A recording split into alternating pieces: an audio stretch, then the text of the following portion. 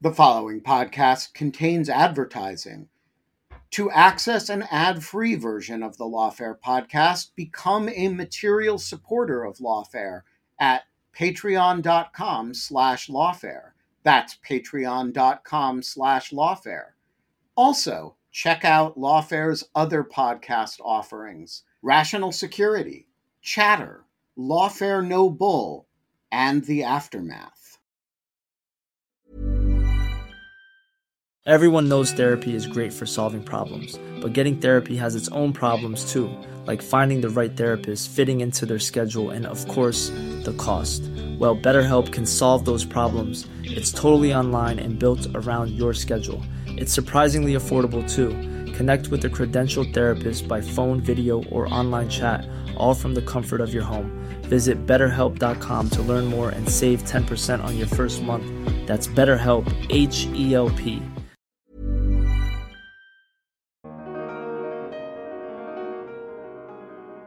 And I think not only in the United States, but in open societies in general, we have seen a plague of political warfare emerging from cyberspace. Look, the problem is that in an information age, everything that makes you prosperous and powerful also makes you vulnerable. And for the United States in particular, a point I make in the book, while we have paid a great deal of attention to offensive capabilities, our defenses are the worst, certainly the worst in the developed countries. And I'm not the only one who says this. Richard Clarke, who was cyber czar for a couple of presidents, wrote in his book on cyber war, and he actually has a little table there where he reflects on the offensive and defensive capabilities of the leading nations. And the United States comes in absolutely last on defense. And, there was a time we talked about a strategic defense initiative in terms of Star Wars against nuclear weapons. And we sort of realized that's never possible, but we need a new strategic defense initiative, and it needs to be aimed at improving our security in cyberspace. I'm Ian Enright, and this is the Lawfare Podcast for August 25th, 2021. Jack Goldsmith sat down with John Arquilla, analyst with the RAND Corporation. He's the author of a new book, Bitskrieg, The New Challenge of Cyber Warfare. The two discussed the challenges posed by cyber warfare, which John argues have been neither met nor mastered. He offers solutions for protecting against enemies that are often anonymous, unpredictable, and capable of projecting force and influence vastly disproportionate to their size, strength, or wealth. It's the Lawfare Podcast, August 25th, Bitskrieg, with John Arquilla. So, John, thanks for coming. I really liked your book, Bitskrieg, The New Challenge of Cyber Warfare. You wrote a famous article 28 years ago called Cyber War is Coming. So I thought we should start off by you just telling us about that famous article and how you see the intervening 28 years and just an overview of what Bitskrieg is about. So I had the good fortune to be working with David Ronfelt at the RAND Corporation about 30 years ago, and he was working on information technologies and how they were going to change business and administration. I was a bombs and bullets guy who at RAND at the time, who was associated with a small team, included Zalmay Khalilzad, by the way, working for General Schwarzkopf during the Gulf crisis of 1990 and 1991, the subsequent Operation Desert Storm. And it occurred to me that something very unusual was happening that allowed us to win in a lopsided way. We had information systems that gave us an absolutely clear picture of what was going on, while our opponent could only see part of the chessboard. Indeed, it was like a chess game in which we could see all the pieces and he could see only his own. And it led to a very rapid and tremendous victory at low cost. So I come back to RAND afterward, and David's office is across from mine, and I read his paper on what he called cyberocracy. And I said to him, David, I have one word for you, cyber war. And so we were off to the races, and suggesting that the information revolution was going to have profound strategic implications for society and security. And in the intervening 3 decades, what I have found is that certainly in society and in business, we've seen a great transformation due to the information revolution. In the military, on the other hand, I think we've seen very, very little progress in understanding the importance of information systems, of keeping them secure, making the best use of them, disrupting the enemy's systems in time of armed conflict. Very, very little change. And I think our record militarily over the last 20 years suggests a very, very small level of attention has been given to this. So 28 years later, I'm pretty disappointed on the military level. I am, however, very impressed with the ways in which society has been transformed by advanced information technologies. So, but at the same time, as you emphasize in the book, we've grown extraordinarily vulnerable. And you talk about just how completely porous our defenses are. So could you just talk about, the scale of that and why it's a bad thing? You kind of propose strong encryption as an across-the-board, if not solution, policy that should be implemented. But first explain the problem, and then why is that the solution as opposed to other solutions? Sure. Cybersecurity is indeed in poor shape today, and partly because of, again, a wrong mindset. In the military, there's this belief in firewalls and antiviral software. These are Maginot lines. And as I like to say, we should imagine no lines. Figure out that the bad guys will always get in, so make sure they can't benefit from that. That's why strong encryption is so important. Now, in civil society, a similar problem. The business model of cybersecurity is based on those same Maginot lines, and it has left us pretty insecure. I think the trends in civil society are a little bit better. Cloud computing is much more on the rise, and that's important. Now, look, the cloud is simply someone else's computer, but it is somewhere else outside your own system. It's a good place to back up your information so you're less vulnerable to ransomware attacks. But I add a little something else to this in the book, and that is the idea of data mobility. Simply put, data at rest are data at risk. It's going to get got if it's sitting in one place, either on your own system or somewhere in the cloud. And so the idea here is not only to encrypt information strongly, put it in the cloud, but then move it around. And indeed, for very sensitive information, you should break it into parts after encrypting it, and then keep those parts moving around. We have the software and the hardware to do this with facility at only modest cost over the way we do business today. And when you factor in the cost of all the intellectual property theft, which, by the way, worldwide is now about $2 trillion a year. And by comparison, ransomware is only about a $20 billion business worldwide. Look, we could take the sting out of IP theft and ransomware if we simply move to this new security paradigm. So this will be counterintuitive for some people. Why is deploying the cloud and moving data around? It's not obvious why that promotes cybersecurity. I understand what you mean, but you should explain that. Sure. You used the right word, counterintuitive. Why would I send my sensitive information somewhere else? Isn't it going to be more secure if I have it behind triple belt firewalls in my own system? The problem is that your own system is in a particular place. And depending on your organization's size, the weakest link among any of your employees is the portal into your system. So if you're one of the Fortune 100 companies trying to protect your intellectual property, well, first of all, if you keep it inside your own system, the bad guys are going to know, hey, I just need to get into that R&D department. And indeed, many years ago, I took a hacker acquaintance of mine who gave me the heads up about the hacking of, I can't mention the company's name, but one of the top companies in the world, that a hacker was roaming free and wild inside their R&D department.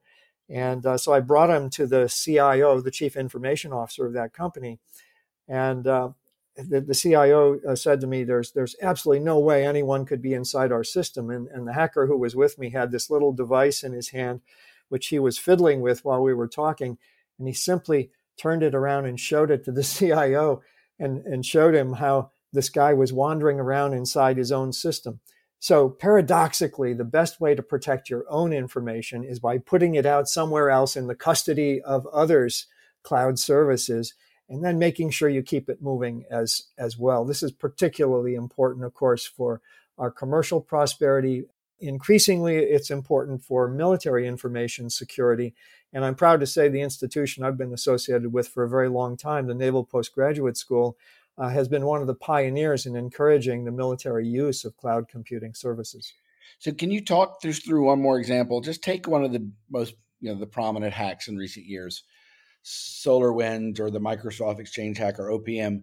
How would better encryption have prevented those from happening or weakened or lowered the consequences of those things happening? Sure. Well, the OPM hack, I was caught up in that. My highly secure personnel file was accessed in that, and all my wife's information too, for which she's never forgiven me. Now, how could we have avoided that? First of all, if that data had remained within the OPM system but had been strongly encrypted, it would have been very, very hard for hackers to make good use of that information. But the second point I would make is that even better on top of encryption would have been to use cloud services to move it offshore so the bad guys don't know. They just have to hack into OPM with its thousands of employees and just guess the password of one of them and get inside the system. So they wouldn't even, how would they even know which web service were being used, et cetera? We would have saved millions of current and former government employees from being hacked and having my most sensitive classified file was hacked in that case. So we could be doing a lot better if only we embrace these. Again, I have to emphasize, these are simple fixes. And the sad thing is, of course, in the United States, there was a lot of official opposition to the use of strong encryption because law enforcement and intelligence didn't like the idea that people might have information systems that they couldn't peer into. Right. But what about that? You talk about that in the book, but how are we? This is a huge question, and your book is not primarily about this, but I mean, it seems pretty obvious the U.S. government doesn't, half of it does. Officials that work at the NSA, when they leave the government, suddenly they love encryption. But when they're there, they want to be able to surveil and intercept messages and the like, and they worry about encryption. And is your basic view that security is more important than surveillance? Yeah, I think that's a good way to put it, Jack. You have to do the cost-benefit analysis. We would be so exceptionally better off if security were improved that even if it came at some cost in surveillance, it would be worthwhile. And let me just say, for the record, the bad guys that we're chasing after are already using the strongest encryption out there. To deny it to commercial concerns and individuals is to basically disarm them in the kind of cyber war that I describe as strategic crime. It really keeps those criminals most secure and their victims least secure. So it seems to me that you've put your finger on it, that there is a great policy discourse that we have to engage on this in a pretty flinty-eyed way. But of course, commercial readily available encryption has become much more available. But why isn't it more comprehensively available? I mean, what is the barrier? The barrier is not only that the U.S. government in some elements doesn't like it. What is the broader reason why these security measures haven't been implemented, just on a basis where everyone can benefit from it? I think there are two reasons why encryption, cloud computing, data mobility have really not become the norm. And the first of those reasons is simple market failure, as the economists would put it. The purveyors of these technologies simply have not had demand from consumers for the most secure products. And in the book, of course, I quote from Vint Cerf, who said, at the start of all this, we weren't really thinking about security because it wasn't demanded by the marketplace. And it still isn't. People want products that are cheap, fast, attractive, portable. And so they have moved product development in directions that have never had to emphasize security. In terms of the governmental role, one of the problems we have with government assuming a regulatory role in providing standards is that there are a lot of people on both the left and the right who really don't wish to see government intruding too much into this whole area of information technology. And so while we have government regulation of wide ranges of other types of products in other areas, we've seen a kind of hands-off approach here. So whether the story is sort of at the economic market level or the political regulatory level, we really haven't seen much progress for a long time. And as I note in the book, we're beginning to see a little bit of movement in the right direction, and in part because people are starting to realize in the face of massive intellectual property theft, it just hemorrhages out of our leading companies. And with one incident after another of these terrible ransomware attacks, I think the public consciousness has grown considerably, and I have hope to see a significant change. So, but isn't the problem hard to overcome? I mean, the basic incentive problem, and I'll just characterize it this way, that the perceived short-term benefits of free or inexpensive new products with high innovation, that American consumers and American firms like to take all those short-term benefits. We export the cybersecurity costs down the road. This has been happening for decades now. Yeah. And some version of that logic has been happening for decades.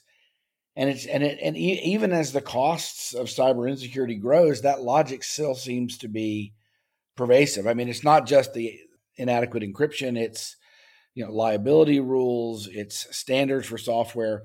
All of these measures make products more expensive and make innovation harder.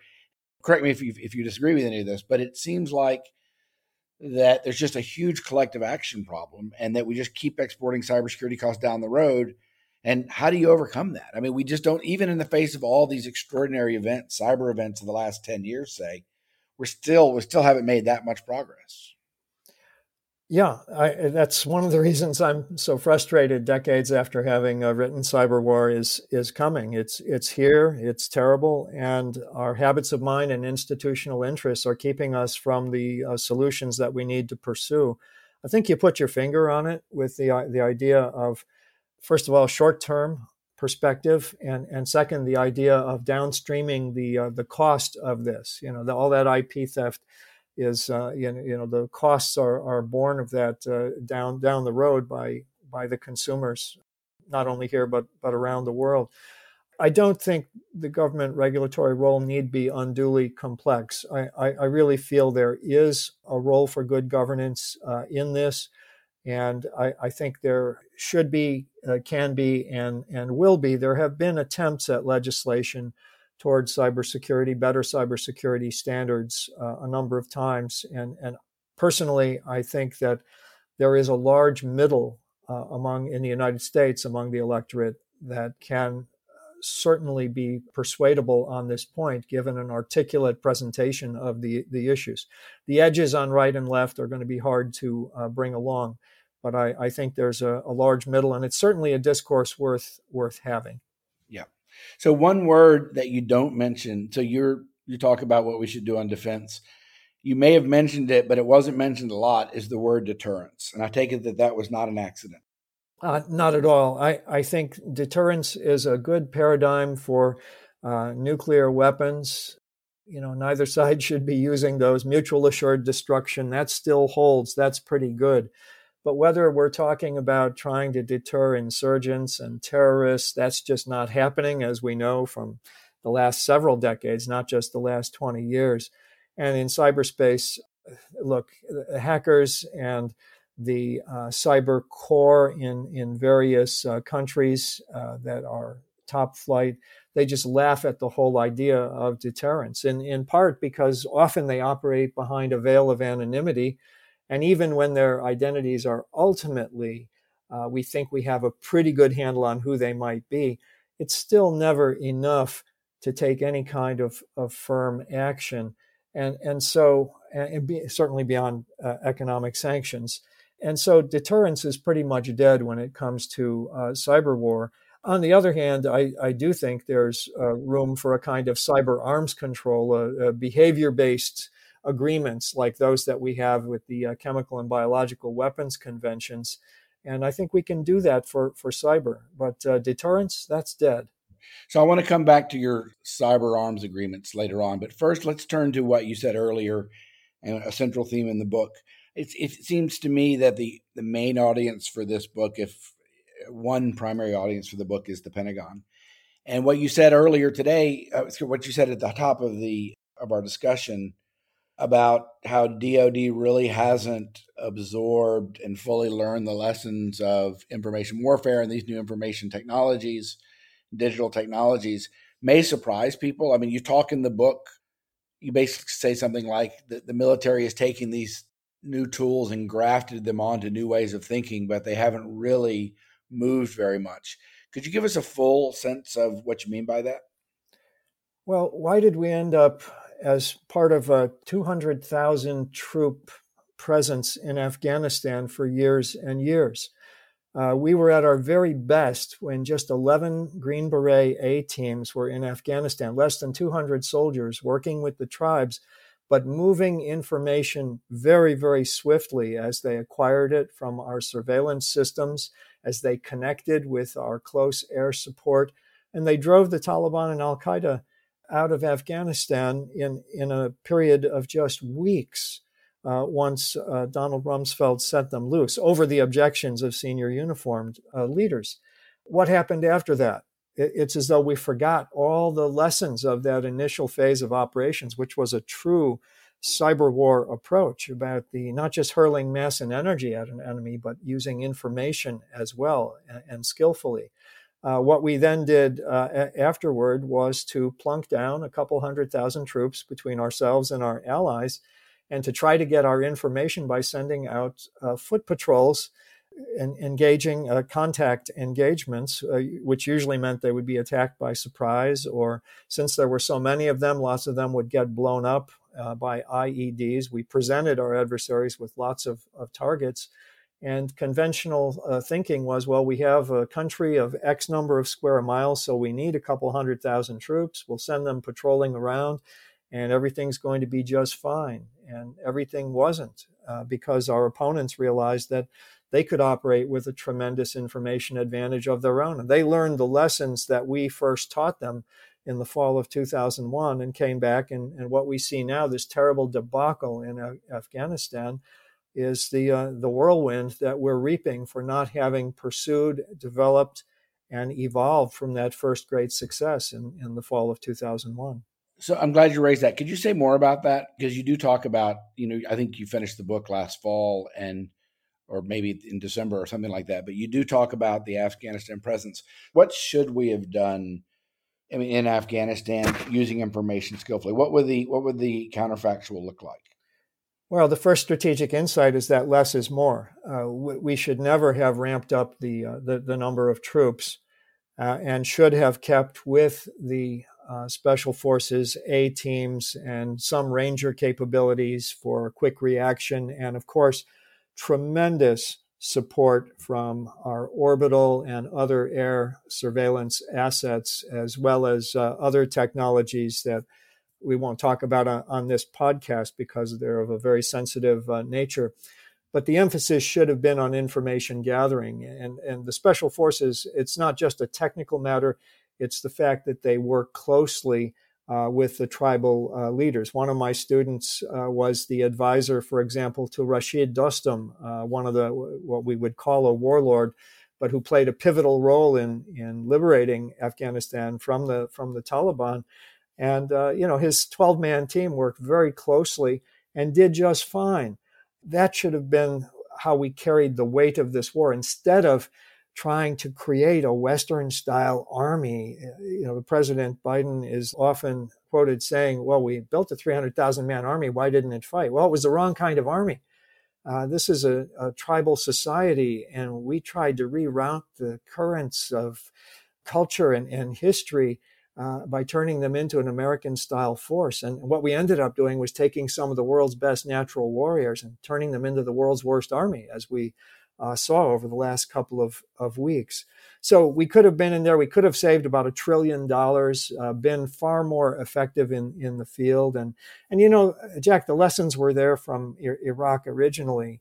When we used our main forces against al-Qaeda in Iraq and during the early years of the insurgency there, we made very little progress. But when we packetized our forces into small platoons in little outposts all over Anbar and other provinces, working with friendly locals, we were able to bring the violence down by about 90% in 1 year and keep it down until we walked away. And even the fight against ISIS was one, actually a couple of my students, one of whom has tragically died, led a small force working closely with the Kurds that basically drove ISIS to destruction in its home areas in northern Iraq and Syria. So the answers are all out there. But again, we suffer from the habits of mind and institutional interests of an old way of military thinking that we see yet again in this latest disaster in Afghanistan. And which I know the disaster happened before my book was published, but I said it was going sideways. Yeah. Say more. I mean, introduce the Bitskrieg idea. Say more about what the Pentagon should be doing, and say more about why they aren't doing it. I mean, is it really just habits of mind? I mean, surely, I can understand the habits of mind argument 20 years ago, but there are people in mid and senior levels in the Pentagon now who are, if not digital natives, they're close to digital natives. And, we did have lots of senior commanders in the last 20 years who were very adept at using information systems and operations. So say more about what the Pentagon should be doing and why it hasn't done it. Sure. Let me just say first that organizational culture is sticky. And even the digital natives who are making their way up followed in the train of officers who identified them early in their careers and have brought them along to senior levels. And, they can't help but absorb a lot of those mindsets as they move up and as they move further away from the field, which happens fairly soon at the 12 to 15 year period in a 35-year career. So there's an organizational culture story in play as well. But, how do you break through that? If that's true, I mean, is that just a permanent problem in the Pentagon? It certainly is. In the previous book, it led me to suggest that we should close the Pentagon down. It was initially supposed to be turned into a hospital for veterans. I think we've created a centralized system that is in the military that has absolutely crippled innovation. They talk about building a culture of innovation. But again, I say organizational cultures are very, very sticky. So look, I use the term Bitskrieg. It's a sly reference to a century ago when the Germans figured out that the tank and the plane and the radio combined together in a new organization, the Tank Heavy Armored Division, was going to make a very, very big difference in military operations. And they were willing to do this in part because they'd suffered a defeat in the First World War. The victors in that war said to themselves, well, gee, we did okay. We're going to stick with what we have. And so it was a set of shocking defeats before Britain and Russia and to some extent the United States at Kasserine Pass, before they began to adopt these new methods. And so the irony here, of course, in the age of Bitskrieg, which is less about the bombs and bullets of warfare and more about the bits and bytes, which is why we say Bitskrieg, the irony of the situation is that it is we Americans who actually have the first demonstration proofs of this, but we're not paying enough attention to our own successes. Instead, or I should say an earlier success, Operation Desert Storm, which was a big conventional operation. It didn't need to be, but it was. And a lot of people, the 3 and 4 stars today, had all their formative experience, the lieutenant generals and the full generals and admirals today, all had their formative experience in a war over 30 years ago in which our big left hook in the desert was observationally equivalent to Field Marshal Rommel's right hooks in the desert in Africa 50 years earlier. So we're going to have to wait a while, I believe, until those young officers who turned the tide in Iraq, the ones who led the initial engagements with the tribes in 2001 in Afghanistan, they're a decade out from putting on their second and third and fourth stars. And I think that's, you're right, those folks, they're not only digital natives, but they had those seminal experiences, and they will keep faith with them. And I think they will finally bring a transformation of the American military. This Mother's Day, celebrate the extraordinary women in your life with a heartfelt gift from Blue Nile. Whether it's for your mom, a mother figure, or yourself as a mom, find that perfect piece to express your love and appreciation. Explore Blue Nile's exquisite pearls and mesmerizing gemstones that she's sure to love. Enjoy fast shipping options like guaranteed free shipping and returns. Make this Mother's Day unforgettable with a piece from Blue Nile. Right now, get up to 50% off at BlueNile.com. That's BlueNile.com. Quality sleep is essential. That's why the Sleep Number Smart Bed is designed for your ever-evolving sleep needs. Need a bed that's firmer or softer on either side? Helps you sleep at a comfortable temperature? Sleep Number Smart Beds let you individualize your comfort, so you sleep better together. J.D. Power ranks Sleep Number number 1 in customer satisfaction with mattresses purchased in-store. And now, save 50% on the Sleep Number Limited Edition Smart Bed for a limited time. For J.D. Power 2023 award information, visit jdpower.com/awards. Only at a Sleep Number store or sleepnumber.com. But let me ask you this. You talked about in the book, you gave several examples about how a new military innovation can have changed the distribution of power between nations in wartime, and more generally. And, I'm increasingly of the view that the internet and digital systems is doing that for the United States, that our adversaries, of course, we don't know what we don't know. There's a lot that goes on in the classified world, but that our extraordinary vulnerabilities and our inability or unwillingness to defend ourselves, and our adversaries seem to be more adept at using these technologies and digital systems to cause us various forms of harm. Are digital systems like the rifle, or is it a new technology that is having distributional effects in the power of nations? Absolutely. I think the information revolution is going to profoundly reshape power politics. And that's why for Americans, we've got to get with it, since a lot of the things that are diffusing out to the world actually began with us.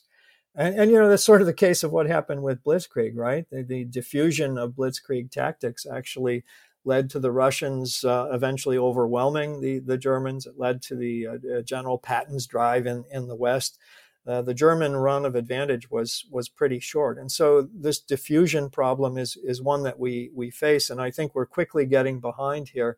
Now, the Russians have suffered tremendous adversity since the dissolution of the Soviet Union, and so they've been very open, and they have senior leadership like Gerasimov, and his Gerasimov doctrine is very much attuned to the strategic implications of the new technologies. China hasn't had a similar adversity, but they've been watching closely, and they show every sign of being exceptionally clever about the uses of the technologies, whether for strategic crime, and I think their loose ties with the Asian triads and others are another kind of arms race underway. It's actually an organizational race to build ties with networks, just as the Russians have with hacker networks. Beyond that, I think the Chinese military is showing itself to be tremendously innovative. At sea, for example, they're basically building a new kind of sea power without a traditional navy. They have a carrier or two, but they're really emphasizing smart weapons, brilliant mines and hypersonic missiles. And of course, turning little reefs into missile batteries is allowing them to assert control over and against international law in the East and South China Seas. So yeah, I think we're seeing what some call the great power competition are reemerging in a way highly to the detriment of the United States. You have an interesting account in the book why we haven't seen, I guess what I'll call, strategic cyber war. Why is that? Why haven't we seen cyber weapons being used at the strategic level. Yeah, when we talk about strategic cyber war, what we mean are making the power go out over a large part of a country. We've seen some pilot tests of this in the Ivano-Frankivsk Oblast in Ukraine a couple of years back, and that appeared to be a test of how you could shut down power in a certain area, or attacking automated control systems that and include coverage of pipelines. Or in Britain, for example, they've got to be worried about those old fens that regulate the water in East Anglia. They have entirely automated systems that are decades old there, and a strategic attack on them could probably flood a big part of eastern Britain. And sorry, British listeners. And these vulnerabilities go on and on. Now, why don't we see such attacks? Well, because we're not in the middle of a shooting war. And the fact of the matter is the kinds of cyber weapons needed to engage in these sophisticated strategic attacks are wasting assets. If you use them, first of all, you're letting your enemy know you have the capability to do that, and he'll probably change things around so you won't ever be able to do that again. So these very, very intricate cyber weapons are basically use and lose. So, or fire and forget, whatever metaphor you want to use. So you really want to husband that arsenal until you absolutely, the stakes are high, as in a shooting war. So that's, I think, one of the reasons we don't see much by way of strategic cyber war. Do you think that our adversaries are getting the best of us with regard to lower level cyber conflict, theft, disruption, information operations, doxing, etc.? It seems like we are. It seems like they're killing us based on the public record. We don't know, of course. It's hard. I think we get asymmetrical information. There's reporting on what happens to us and less reporting on what we're doing to them. But my sense is that we're getting our clock clean. Do you agree with that?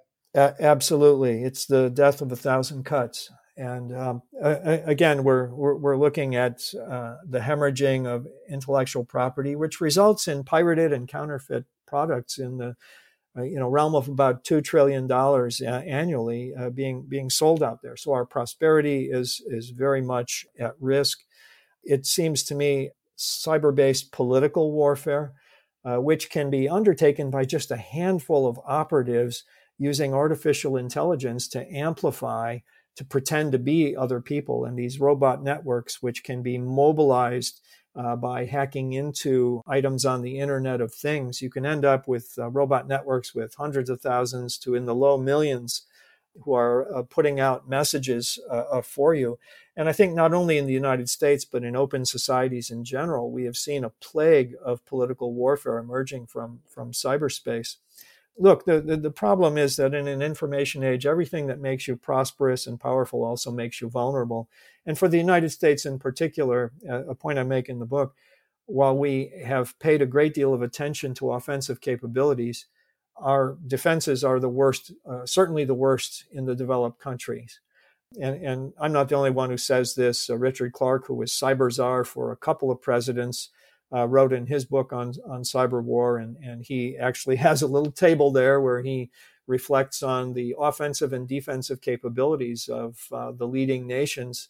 And the United States comes in absolutely last on defense. And, there was a time we talked about strategic defense initiative in terms of Star Wars against nuclear weapons. And we sort of realized that's never possible, but we need a new strategic defense initiative, and it needs to be aimed at improving our security in cyberspace. We've discussed this already, but people have been saying that for at least 20 years. You've been saying it for longer than that, and it doesn't happen. Yeah. Well, again, it's part of the institutional story, right? I mean, that's kind of the case. But I think the time is, and one of the reasons I wrote this book now is that I think the time is actually getting ripe to engage in significant change. And it's basically an American grand strategy that not only will improve our cyber defenses, but will make for a world in which there will be less of this kind of disruptive political warfare that will transform certainly our military and ultimately others in ways that will make the future wars fought actually less bloody, perhaps more disruptive, but make war something less than the terrible scourge it has been, not only in World War II, but since.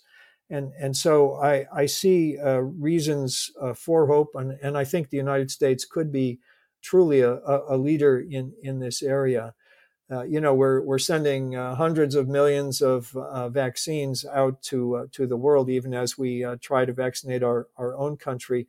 It's kind of a metaphor for what we should be doing in cyber too. We should be helping others to defend themselves better, technically and politically, at the same time that we should be trying to improve ourselves. Well, we live in a country where roughly half of it still refuses to be vaccinated. Is it any surprise that there's still so much resistance to moving in more secure directions in cyberspace?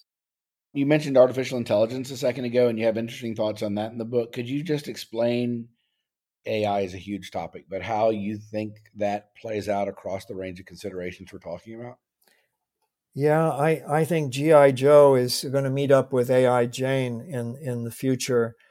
The aircraft transformed land and naval warfare in the 20th century. AI is going to transform operations on land, at sea, in the air, in orbit, and is already transforming cyberspace. Operations move so swiftly there, it's beyond human capacity. So we rely fairly heavily on automated systems. And the challenge here, I think, is to integrate, not to replace humans with AIs, but to integrate, to have units in which the robots serve with humans. We can do this in the air right now.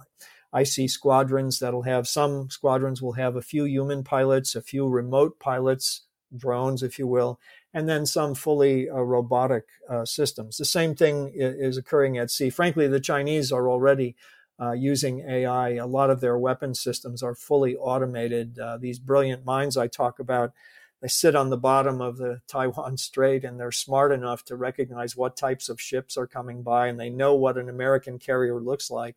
So they're programmed to be able to detach from the bottom and position themselves right under the keel of a ship and detonate and break the back of even the largest super carrier. So there's all kinds of things AI can be doing, from the tactical level right up to the highly strategic level. It seems to me that this is waiting to be exploited. A point I also make is that when we think about artificial intelligence in military affairs, it doesn't have to be just something that shoots or detonates. It can also be something that helps us plan. And it seems to me, we already see IBM talking about how AI can be used to help with corporate strategy.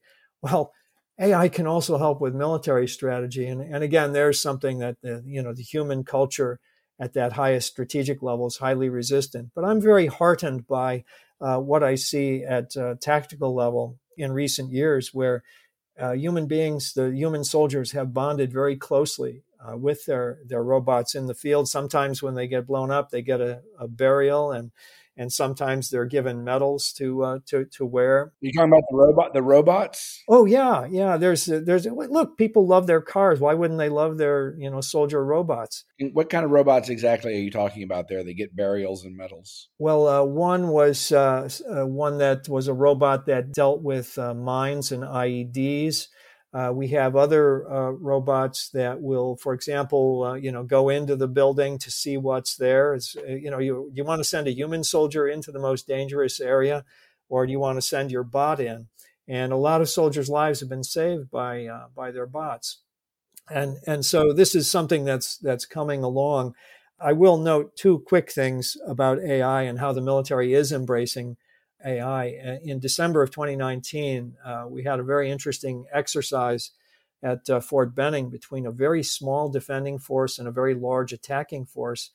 And the defenders got all their information, surveillance, and reconnaissance from artificially intelligent observation systems, and which then disseminated the information to the small units that were defending. And they absolutely destroyed the attacking force because they had more information, they had it more quickly, and they used it better. And that's a very, very powerful existence proof. Another sign in air warfare is not too long ago, We had an experiment in dogfighting with a human Top Gun pilot going up against an AI. They were both flying same flight simulators. And in 5 dogfights, the AI won each time, and the human was never able to put a single hit on the AI. And if we really embrace this in terms of air power, we're going to be able to build aircraft that can be designed beyond the tolerance of the human body and reach performance levels that are hitherto unheard of. So it's really a question of which militaries are going to embrace this tie between humans and intelligent machines. There's all sorts of ethical questions I'd like to ask you about that, but I want to move on to your arms control proposal. So in other areas of international relations, in security situations, when nations are getting hurt because of weak defenses, and when deterrence doesn't work for various reasons or might not suffice, a third option is cooperation or mutual constraint, where you agree to not do certain things in exchange for your adversary not doing certain things. And yet, I've talked a bit myself about ways that the United States could improve its security situation through types of cooperation. So why don't you just tell us your general view on that and what works and what doesn't, and your specific proposal? Yeah, look, 25 years ago, I was asked to be part of a team meeting with Russian cyber experts to talk about a range of issues and the possibility of setting some kind of rules of the road. And first, I was deeply impressed that they had a 4-star admiral leading their delegation, their senior international lawyer, and of course a couple of technical experts. And on our end were some woolly professors, basically. So it gave a sense of how important the Russians felt this gathering was. And we came up with the idea that while you couldn't control the technology, all information technology basically is dual use. You can use it to make money, or you can use it to make war, or just to communicate, etc. So you can't control it the way you can fissile material. But there is another kind of arms control that's based on behavior. The experts call it operational arms control. And we explored that at some length over the course of a week. And I went back to the Pentagon and said, look, it's time to do this. There's a good opportunity to prevent this from getting out of control. And of course, my masters back at the time said, well, we're so far ahead of the Russians. That's the only reason they want an arms control agreement. And so the United States blocked efforts in the UN shortly after that meeting and for years after about any kind of cyber arms control. Now, it is purely behavior-based. You agree not to do certain things. The technology is all there to do terrible things, but you agree not to. And that, it seems to me, is both a strength and a vulnerability, because it's easy to do. You just say, we won't start using these things if you don't, sort of a no first use sort of agreement.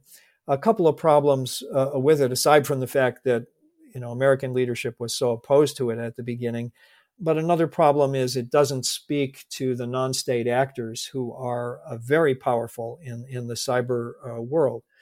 My view is it's still worthwhile getting nations to agree, because that would reduce the space. For example, if we had a formal agreement to which both sides adhered, all sides adhered, let's say Russia was a signatory to this, what would the Internet Research Agency be doing now? They wouldn't have the same kind of comfortable haven they have in Russia. So it would be a little more difficult. The permissiveness of cyber mischief by these non-state hacker networks would, you'd have a less permissive world for them. This is not a perfect thing, but it certainly would make things a lot better. And I'm very pleased that President Obama in 2015 pushed for some kind of behavior-based agreement with President Xi of China. And I'm very glad that President Biden raised the issue with Vladimir Putin when they met recently. So hopefully we'll see some kind of movement in this direction. I think for all its limitations, this is something very much worth doing, and I hope the United Nations is brought in. And certainly AI needs to come under the rubric of some kind of arms control here. It seems to me the UN effort to outlaw lethal autonomous weapon systems is too broad, as I note in the book, but there can be some kind of ways to incorporate and to recognize the sensitivities, legitimate sensitivities about the use of AI in warfare. There's a world of opportunity here, Jack, to explore. Arms control is not dead simply because there's been an information revolution, but arms control will have to be transformed by this era of technological change. I completely agree. The 2015 agreement with Xi is not a great example for you because it was basically ignored by the Chinese. And it wasn't a wonderful agreement in the sense that the United States got China to agree to stop doing what the United States already wasn't doing. And that actually leads me to my question. I mean, one hurdle to this approach is that the United States itself would have to give up some capabilities. We'd have to agree not to do certain things with our digital capabilities. Yeah. And we'd have to agree not to do certain things, not just that were convenient to us, like not stealing commercial property to help our companies, the 2015 agreement. Right. We would have to agree, for example, not to use digital tools to disrupt Russian society or something like that. Right. And my sense is that no one in the U.S. government is open to this, that no one in the U.S. government, tell me if I'm wrong, is open or thinking hard about giving up Cyber Command or NSA or any kind of DoD capabilities vis-a-vis adversaries. And I think that's just a huge conceptual stumbling block. Am I wrong about that? No, I think in the main you're right. It's, ironically, and I say this from personal experience with folks in the previous administration, I think President Trump was certainly the person most likely to be willing to forge a behavior-based agreement by which countries would restrain themselves from engaging in political warfare against each other. And it's really interesting. And I think it does go to profound issues in sovereignty. And that was something that was raised 25 years ago by the Russians, the idea that a cyber arms control agreement should include political warfare. It's fascinating to me how aware they were of that subject all the way back then. But you're absolutely right. And one of the reasons that the American establishment has opposed cyber arms control is because a lot of different institutional interests would be threatened by this. And all I'll say to that is we're talking about a behavior-based agreement here, and you still will have these. You need to have the capabilities of Cyber Command and the National Security Agency, and you want to keep those honed because wars will happen. And the Xi-Obama agreement tried to make that distinction between what you do in peacetime and of course all bets are off once a major war begins. And yeah, this of course won't work if all sides don't agree with it. So it seems to me that's the challenge right now is to suggest ways in which this is in the interest of various countries to sign on. And I think I don't know about China. They feel I think they have a very free hand at the moment. So what levers we might have of another sort, I don't know what can be played there in order to induce interest. But I know the Russians remain very, very interested in this. And maybe that would be a place to start. Yeah. So, John, my last question is to go back to your idea of a death of 1,000 cuts. It seems to me that the cuts are coming more frequently and going deeper and are more consequential, and that that's just been happening pretty persistently for a while now. And so where does this end and what does it look like if we continue on this trajectory? How much longer can this go on where we're taking these massive losses of really important data, where this disruption, where ransomware is growing? I mean, what does it look like if we stay on this path, and how long how long do we have until it becomes really unacceptable? Yeah, if we stay on this path, there's ruin at enormous cost, economically, socially, and strategically. And it's another reason I wrote this book. I have a feeling of growing urgency because, as you say, all of the trends that began relatively small have now gotten much broader, much deeper. One of the things that might get us moving in the right direction right now, we're looking at the potential for legislation to, what's the phrase today, build back better, to pay attention to our infrastructure.